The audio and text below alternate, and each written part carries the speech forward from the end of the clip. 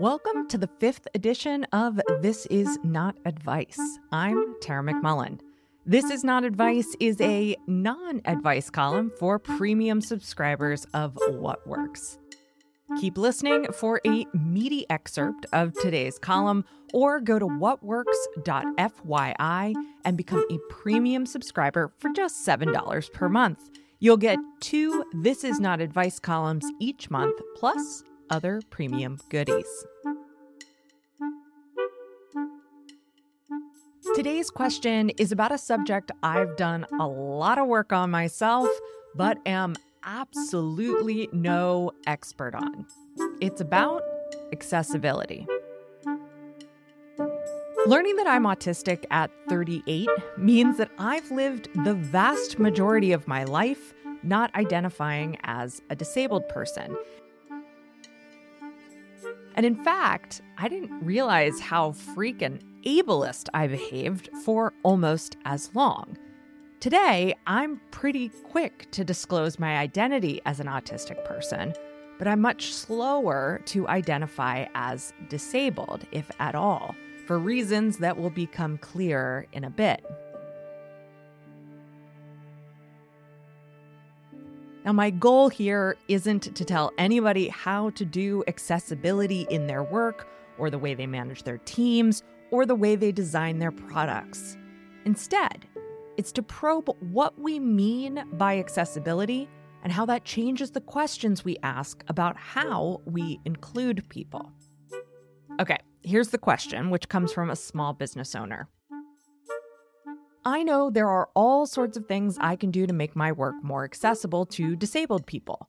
Alt text, multiple delivery formats, closed captioning.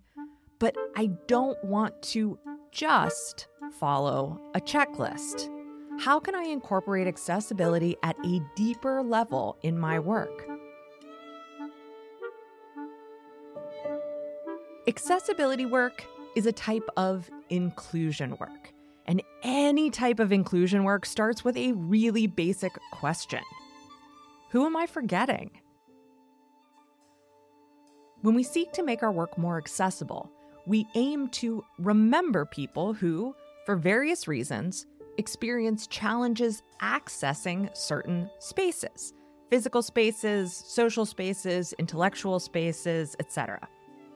The fewer barriers that one encounters and the more spaces one easily accesses, the more likely one is to forget those who run into obstacles to access.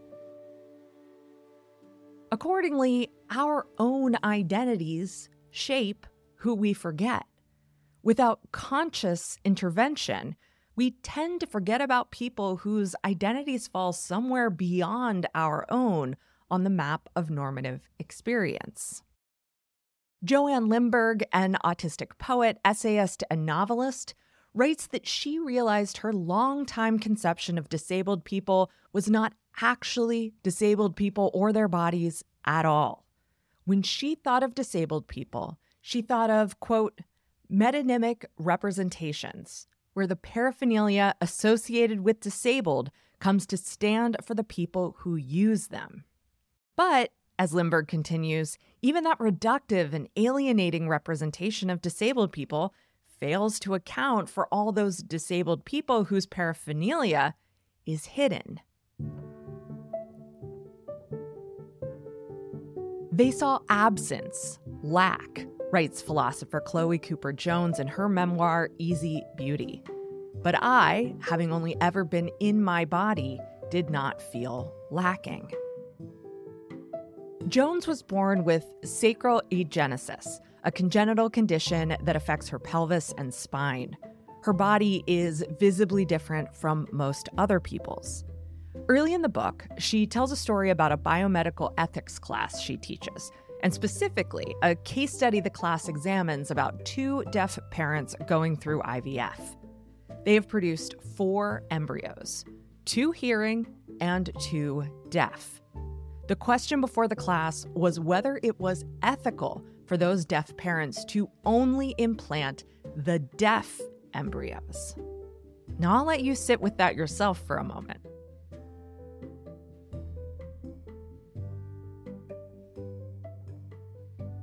Jones recounts how some students in the class argued the ethical dimension of autonomy, saying that yes, people should have the ability to make their own medical decisions. Others saw it differently, of course. They said that autonomy generally is good, but not in this case, since it would produce offspring that wasn't normal.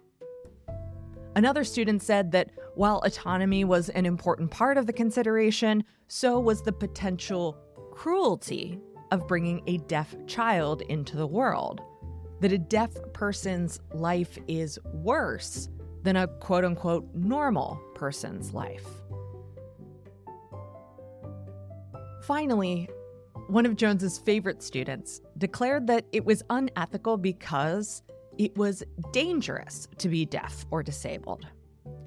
Jones questioned the student on why it was dangerous to be deaf, and he said that crossing the street without being able to hear traffic is dangerous. Jones then gets him to admit that he crosses many busy New York streets on the way to school while wearing headphones that eliminate his ability to hear traffic. He immediately admits he was wrong and asks, "Why did I think that?" She responds, "Because you weren't thinking." And then in the book reveals that what she was really thinking in that moment was because you weren't thinking of a deaf person as a whole person. The student had forgotten that deaf people aren't defined by what's perceived by hearing people as a deficit. Or as Jones said about her own life, I, having only ever been in my body, did not feel lacking. Jones continues, quote, "Going up the stairs feels like going up the stairs. Walking feels like walking. It looks strange, I guess, to those who watch me. It looks lesser. But I had no reason to feel lesser. That would require lessons, for which I had many willing teachers. People make spaces I cannot enter, teaching me how forgotten I am, how excluded I am from quote-unquote real life." I think we can all agree that it never feels good to be forgotten. Being forgotten never makes you feel more whole.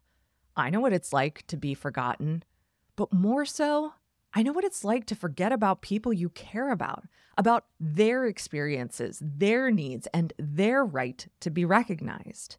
Whatever I've learned about accessibility, I've learned because I've forgotten people and decided that I wanted to avoid forgetting people moving forward.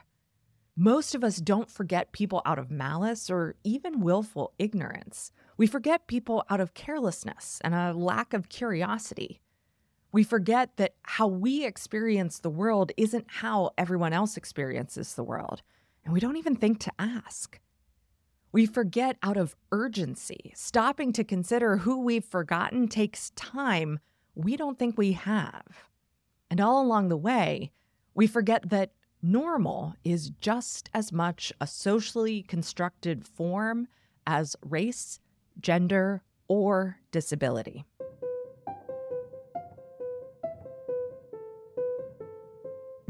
Now, as a stopgap, accessibility checklists are great tools.